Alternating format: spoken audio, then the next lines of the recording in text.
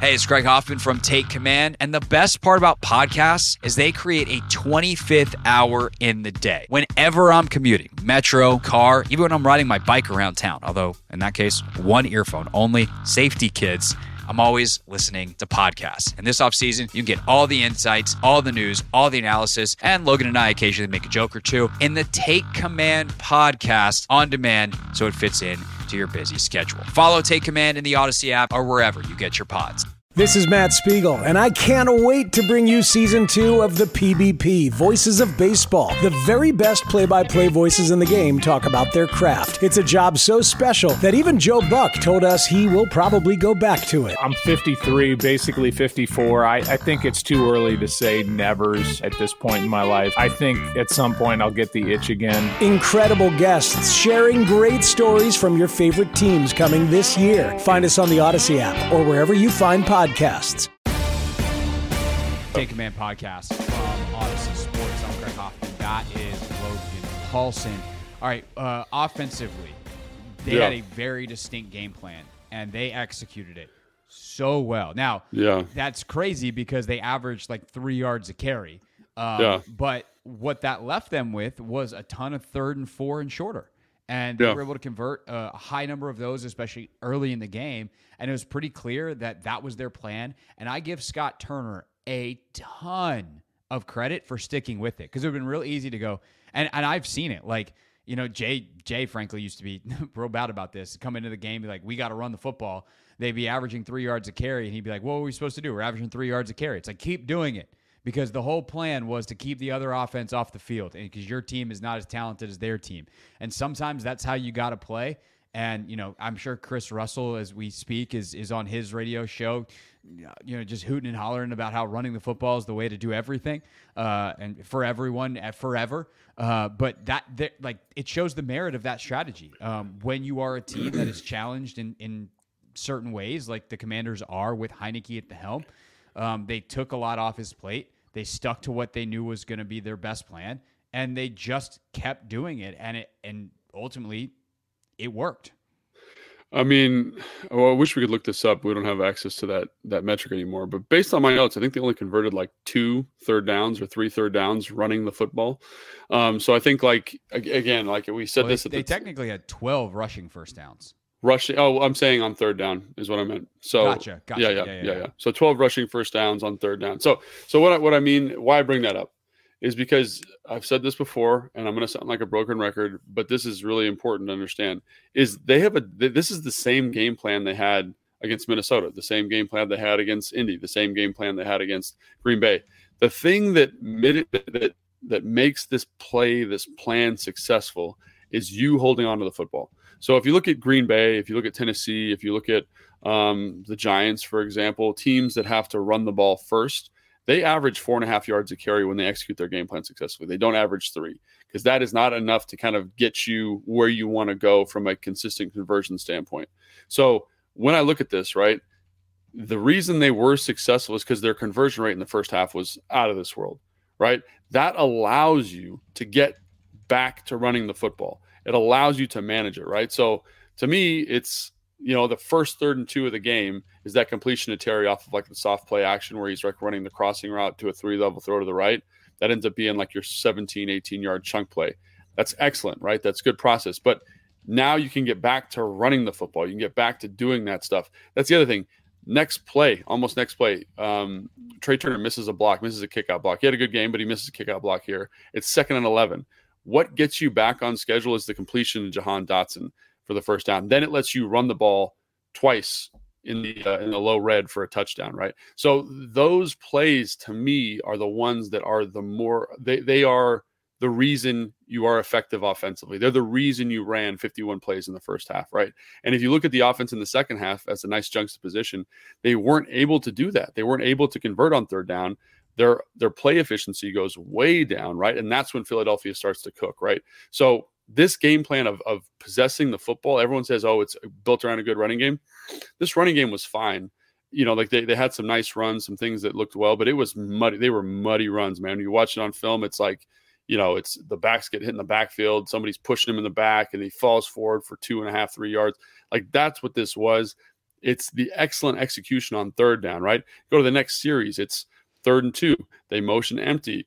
Philly gets a little bit weird on how they're going to cover Gibson and Terry to the same side. It leads a little bit away. Terry gets the out route for a first down. That leads to a field goal, that drive, right? There's a 3rd and 8 on that drive. Terry gets a slant. You're in 3rd and 8, right? That means you ran the ball for basically no gain 2 times in a row, right? And so I just look at that down in and down out, and I'm just like, the reason they won this football game is not because they ran the ball well. They didn't. I mean, they ran the ball, I'd say, I give it like a C or C minus, right? Yeah. The reason they were able to be effective offensively is because there's countless third downs, right? The next series, right? They get a conversion running the football, which is only one I've on my notes that I have, right? Then they get to a 3rd and 6. That's where Terry hits. That's where Taylor hits the big completion to Curtis Samuel, right? There's a 3rd and 5. They get a completion to Terry on a chair concept for a big gain, right? Chair concept being 2 unders by the outside receivers and a corner by the inside guy who was Terry in this case. Then they got a 3rd and 10. They hit a slant to Terry that gets you to the 4th and 1. You convert that. Those are the plays right there. It's not the 2-yard gain on first down. It's getting to those situations where you can still continue to possess the football and make those conversions. And kudos to Scott, kudos to Taylor, kudos to the receivers, kudos to the offensive line, because in those high leverage situations, they were able to execute. So in defense of a 1-yard gain, you know what a 1-yard gain is? Not a 5-yard loss. Not a 5-yard loss. And that is where kind of the magic of this game plan, I think, comes to shine. Is like, you know how you go on 12, 14 play drives? Yeah, you have to convert on third downs and do every single thing that you just said. But it's basically impossible if you're in 2nd and 20, right? It is impossible. But if you look at the Indy game, look at the Green Bay game, look at the Minnesota game, like they were on a similar trajectory. Minnesota specifically, similar trajectory running the football. They didn't have a lot of negative runs in that game, but they couldn't convert on third down. Like they couldn't execute in those situations. Right, their run pass split was not as heavy against Minnesota as it was today, was it? Like I don't know, because they weren't as good on. So this, I would say, it's a very interesting point. They're able to run more runs because they're able to play more plays, right? They're able to possess the football longer. So against Minnesota, they weren't as effective on third down. Their run volume is going to come way back because they're not running as many plays. So that, to me, that's the catalyst for the whole thing, right? And yet, yes, they didn't take a lot of negative plays. I think the other thing that you have to acknowledge emphatically is there weren't a lot of penalties. I think there was one offensive penalty in the first half, which was the delay of game on the 4th and 1 or the 4th and 1 to Curtis, where it gets called back. By the way, that play is my favorite play every Thanksgiving in the Turkey Bowl. Direct snap to a motion man. Why don't more teams run that? Give your guy a head start. I don't know if it was on purpose that they actually did. If it was, though, like that really extra sucks because one, you have a 4th and 1 that you probably would have got not only converted, like Curtis might have taken that one to the house. Two, now you've shown that as a possibility for absolutely no gain because the play was dead. So there's your best short yardage plays. But I will say, I will credit Scott a ton because he kept using that motion later in the game and in some of their key situations and where they got conversion. So I think on a later 4th down, they used that same motion where somewhere in the back of the defense's mind is, oh crap, Samuel might actually take the snap and start running. And that extra step that they might stay outside has an impact. Yeah. Yeah, and you're right. They did come back to it on the next 4th and 1, and Philly was ready for it. They were like stacked outside, and on that play specifically, like great job, Curtis. Great job, Curtis, understanding the situation, not taking a loss, sticking your face on somebody, and falling forward for a yard. Like that was like a powerful, nice run and good situational awareness. And again, those are the types of plays that are huge because that could have easily been a disaster. How many times have you seen a receiver say, "Oh, I'm trying to go to the house on this 4th and 1." They bubble back, and the defense rallies and tackles him for a loss. Great job by him. Incredible play. Figuring out and being aware of what's going on. So, yeah. But, yeah, so I think that to me is I'm going to do a show. I'm doing a call-in with Chris Russell later, and I'm ready for this run first, run second, run third approach. But that's really not what made them successful today, I would argue. I think, yes, you bring up an excellent point. No negative plays, no negative runs for the most part. They had a couple, but nothing too dramatic. They were able to overcome kind of, middling run production and make some plays. And I think that's ultimately what it comes down to. His final stats on terms of play selection, 49 runs. Now, I don't know. I'd have to go back and say, like, how often did Heineke scramble on called passes, et cetera. but ultimately 49 rushes to 29 pass attempts. Again, the Minnesota game, it was more even, 30-28, 30 rushes to 28 pass attempts. But that's also, Brian Robinson, 13 carries in that game. He's got 26 today. And by the way, I know it's some chicken, some egg, but my canary in the coal mine, are they still undefeated when Curtis Samuel has at least 4 carries? I think they are. It does add a nice element to the offense. I like that he got an outside zone in the game. I like that he got that little kind of shovel pass where he got the personal foul. That would have been a nice gain. They're not like huge plays necessarily, but they do open you up a little bit. That's my thing. It's like, one, he's the best. I think he's the best runner on the team. So you do get a couple more big ones, although that wasn't the case tonight. I guess the biggest one is that shovel pass, which technically is a pass. But like it's a way to get him touches. Yeah. And he's a really special player who needs to get touches.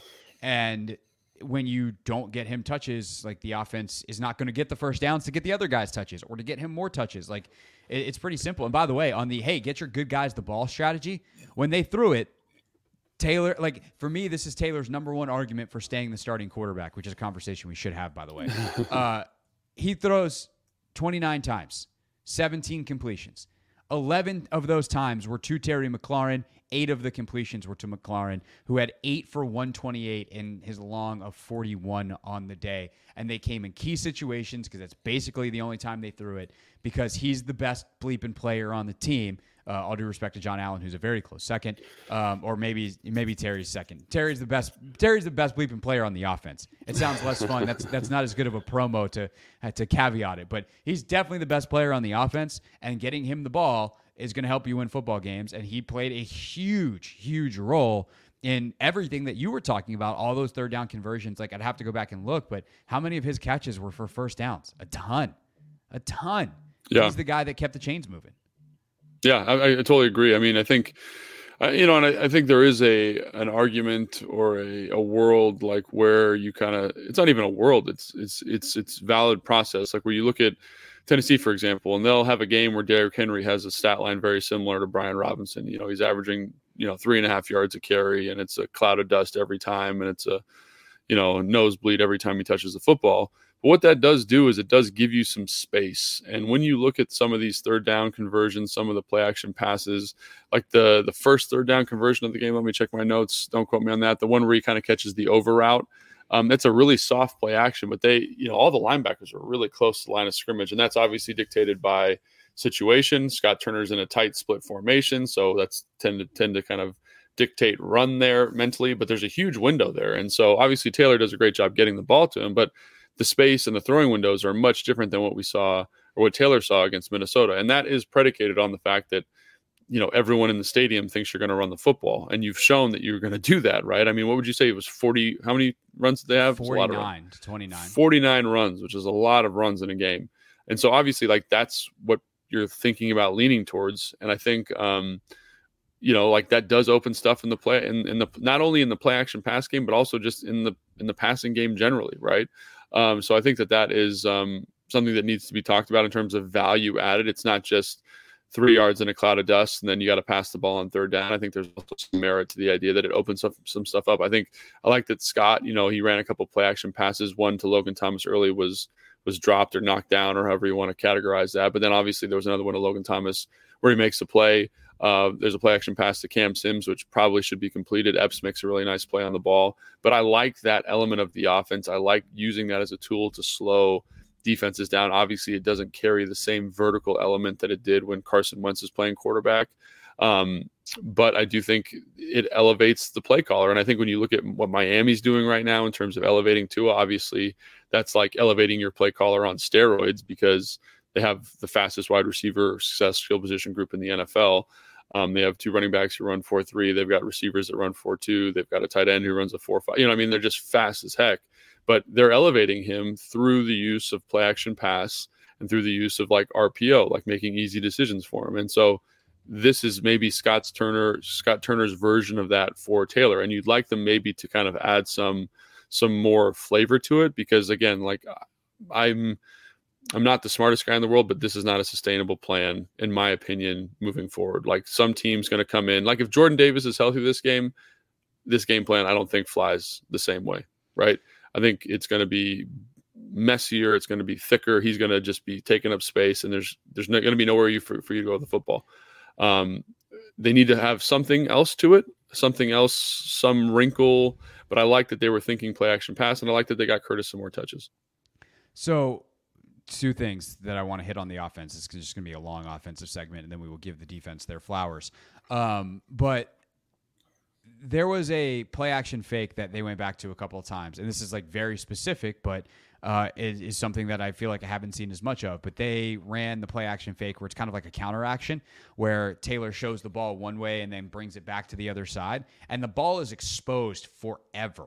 In a way that the defense kind of has to react to, because it's like, oh, this is a run fake. Yeah. And considering how ineffective they've been on play action this year, that action got them clean pockets and big plays, I think including the 41-yarder to McLaurin, multiple times. And I just was like, hallelujah. They finally found a play action, something that works for them. And, of course, they run that actual run a couple times too. So when we've talked about the marrying of run and pass, one, they finally married some of their run and some of their pass, but also I think more importantly, it's just a fake that like it's really hard to mess up as a quarterback from a ball handling standpoint, and it is going to get a reaction from the defense by the nature of how long the ball is in that like we're running it kind of position out there exposed. And I don't know why it took them to week 10 to figure that one out, but like they've got to continue to run that a couple times a game. And again, it doesn't have to be every time they run play action. Some play action is quick. Some play action is longer developing. It obviously, I think, also comes a lot of times that particular action and some of the ways they ran it with some max protect, which has its positives and negatives as well in terms of how many receivers are out in the pattern. But that was something that had a big impact in this game in some key situations. And again, these key situations are the difference in winning and losing. And like, it's a lot of merit to some of the stuff that we've been kind of griping about on the play action game, where they just haven't gotten any kind of reaction from defenses for any number of reasons. And to see them get that, I think is, I'm not looking out here to validate the podcast, but like it's validating. And more importantly, it helped them win the football game. Yeah. And I think I'm really glad you brought that play action pass up, because actually that's a version of duo. Obviously people who covered Bill Callahan know what duo is. That's like his favorite run of all time. They're just getting to it in a way that I think is pretty cool. And so one of the things about like when you run like a duo pass protection, right? So for people that don't know, duo is just like this basic. It's like halfback dive on Madden. It's halfback dive. Easiest way to describe it. It's a man blocking scheme. There's double teams up front, and it's just let's go straight ahead and whichever hole pops open, or it's typically targeted off the gap between or the. So yeah, if I was gonna install duo, I'd say it's the back is taking the A gap towards the side of the tight end, so the quarterback's gonna open strong, the back's gonna run strong. And basically what duo is, it's an opportunity to get a whole bunch of double teams, right? So for those of you high school football coaches out there, it's power with no puller. So on power, you pull the backside guard and he kind of kicks out the Sam, or he like leads up on the Sam linebacker. With duo, you're accounting for the double teams to do that, right? So duo can be a really messy run because it's literally just everyone just steps forward on the defense and they fit the run correctly. But if you've got guys who are really good at it and you got a back on the edge, backs who can read it effectively can run it really nicely. And you need to have a physical kind of mindset to it. So they've added a little bit of a wrinkle. So what they do is basically they bring, I think we all saw it yesterday, but Armani kind of in a short motion from his receiver spot. And then they have him kick out the end man line of scrimmage, which is one of the harder blocks on duo. Like, because usually you have two tight ends over there to the right, and they're trying to double that guy. And so what teams have started doing is they just line that guy up outside the double team and just run into the tight end's outside shoulder and cave it all down. So now you've basically put an edge to that and said, oh, this is where it starts. And then you have the other tight end who's kind of wrapping or kicking, and he's going to block the Sam. So on duo, my rule is I have the end and Sam to the mic, depending on line movement, right? So now they've basically said, well, we're going to just have those guys do it, but just do it from different spots. And to your point, which you astutely pointed out already, is that gives you a more visual play action stimulus, as opposed to a duo play action where you're just basically stepping to a double team. You have to be really violent on that, and it does help protection, but it doesn't pull the linebackers up the same way. It doesn't pull the safeties the other way.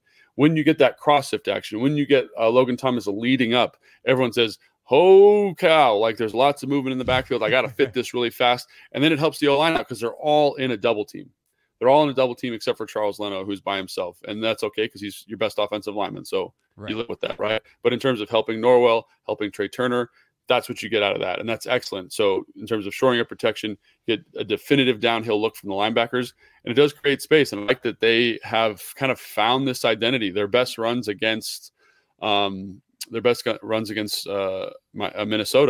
were duo, but they just mistargeted. They were much more effective targeting that run today, and they were very physical with it, and they got a lot of miles out of it. But it was messy because I think everyone knows that's kind of who they want to be now, is a duo downhill running type team.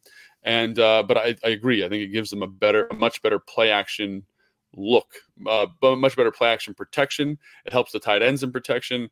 And again, one of the things we talked about after the Dallas game was how soft the play action pass looks. Here, when the tight end's running full speed across the formation, there's the defensive player says, oh, shoot, I got to fit this. So he's actually running into that guy as opposed to trying to avoid him, which is what you normally get on a duo type of protection. So it's a really nice wrinkle, I think, and hopefully it's something they can build around moving forward. All right. Last thing for the offense. Who should be the quarterback moving forward? Oh my gosh, Craig. Well, is Carson going to come back this week, or what's going on? We don't know. Let's assume that he is for the sake of this conversation. We're recording this early on Tuesday, so we have not heard from Ron Rivera on that front yet, right. As far as I know, unless he said something post-game last night that I missed. But, Carson, when Carson comes back, if Taylor were to maintain this level of play, like what are you doing at quarterback? And if you want to involve Howell in this discussion, I think it's probably, the other thing about this win is like they're 500 and a half game out of the final playoff spot. So I think the Howell discussion gets kicked down the road, and it should. Yeah, it should. So I think, if I'm Taylor Heinicke and I'm making an argument for myself, I just say, hey, what is he? He's 4-1 as a starter. Is that right? 3-1? 3-1. And that's pretty hard to argue with. And I think, he's right. He's coming in at a good spot, right? They've kind of figured out who they want to be offensively to a certain extent. I think the defense has been playing like significantly better than they were early in the year. Like, I think if this defense is playing against Detroit, that's a totally different ball game. But yeah, I think if I'm Ron, I want to know with 1,000% certainty that Carson is not the guy. And I don't know if I know that right now because of the way we were running the offense early in the season and because of how the defense was playing. But it's going to be really hard to take Heinicke out of that position, especially given the perceived support I think he has by the locker room. And so that's why this is such a difficult decision. And if I had a gun to my head, season on the line, I'd probably just stick with Taylor. But I understand it if Ron decided to go back to Carson, because I think he needs to figure out what he's got there. And I think Carson does bring some value. Just depends on what the level of that value is, in Ron's opinion. Yeah, I think you have to stick with Taylor for right now. I don't think that it is definitive that you have to stick with him for the rest of the season. Right. But I do think that it's pretty obvious that the momentum right now says you should stick with it. And I think, if I'm Ron, I'm probably going to be a little bit coy and say, we're on a 6-day week, short week. Carson hasn't really thrown yet. And rather than rush him back, if he's going to come back and be our starter, we want to give him every opportunity to be successful. And it doesn't feel like thrusting him back in on a short week is that week. And I'd almost buy myself another week. Yeah. And if Taylor goes out and beats Houston, then at that point he's 4-1. And it's even more definitive than it is right now. But if Taylor goes out and throws for another, it's not like he had an amazing game. Right, like he threw for 211 yards, no touchdowns, and an interception. Like it's not like he's out here being a world beater, but there's clearly an it factor, a something that he brings. And I think especially when your game plan is this offensive efficiency, northern light guiding star type of game plan. That's where Carson was brutal earlier in the year. Yeah. So the way you're playing right now is even if statistically not impressive, is more geared towards what Heinicke does well. But that's how I would play it if I was Ron. I would start Taylor this week, feel pretty good about it, know in the back of my head he's probably my starter moving forward, but reserve the right to go back to Carson if Taylor is real bad. And I would, in order to kind of keep the media narrative at bay, I'd probably be a little bit coy and say, well, all Carson's really done so far is throw lightly. We don't want to send him out there on a short week. And that I would just run it that way. And that's something that we touched on a little bit when we were reviewing the game. But I think Heinicke, as a starter, in all of the starts that he's won, has done a good job avoiding negative plays. And that's something that really characterized Carson's early time with the team in terms of taking sacks, not a lot of interceptions, but obviously like taking these huge negatives. And I just think back to yesterday when the ball snapped over Taylor's head for him to pick that ball up. Oh my God, what a play. What a play, right? What a play. Just keeps you out of disaster, right? And that's something where Carson picks that ball up, and I think he just gets tackled right there, and it's a 30-yard loss. Or he probably just dives on it, which, by the way, might be the right play. Fine. But what I'm saying is Taylor's willingness to pick that ball up and throw it out of bounds, like that saves you 20 yards. Yeah, and I think like that's the type of stuff he does. Like the ball that is completed to Curtis over the middle, which we've talked about a couple times. Like Larson gets beat pretty clean. There's someone right in his face, and I think that's probably a sack, right? So if I'm looking at the offensive line situation, I'm looking at the skill position players and like what he's done to elevate that group, I say to myself, like maybe he's giving us our best shot to execute the game plan we want to execute, to execute this version of like, we're going to bloody our noses. We're going to play this down and dirty. The defense is going to keep us in it, which they've done. Kudos. I mean, like, think about that, man. Like, we're talking a lot about the offense. Like, this defense we'll get to the defense in a second for sure. Done a great job. But if Taylor can not eliminate, because he's always going to throw a pick. It seems like every game he plays, he's going to throw a pick. But if you can eliminate the huge negatives and let them kind of stay on schedule offensively, like maybe that's your answer. I think maybe I answered the question for myself right there. Yeah, to me, and I'll talk about this more on the radio show today and obviously throughout the week, last night proved both that Taylor should be the starting quarterback for the rest of the season, likely, or at least the next couple of games, but is not the guy for the future. Right. Like he didn't play well enough that you're like, you want to know what? We need to consider this guy as our starter in 2023. But given your options right now, he definitively shows that he can execute this kind of game plan and make the subtle plays that can help you win a football game with this kind of strategy, this kind of game plan. And to your point about the sacks, again, the first Philly game was the 9-sack game. Taylor takes just 3. One of them is that brutal sack fumble in the beginning where Leno gets beat by Sweat way out wide, and Taylor kind of doesn't have a great feel for it. Although I think that's obviously more on Leno than it is on Taylor. Tough deal. That's a tough gig. But I do think that obviously he should get the start this week against Houston, and I don't think there's any doubt about that.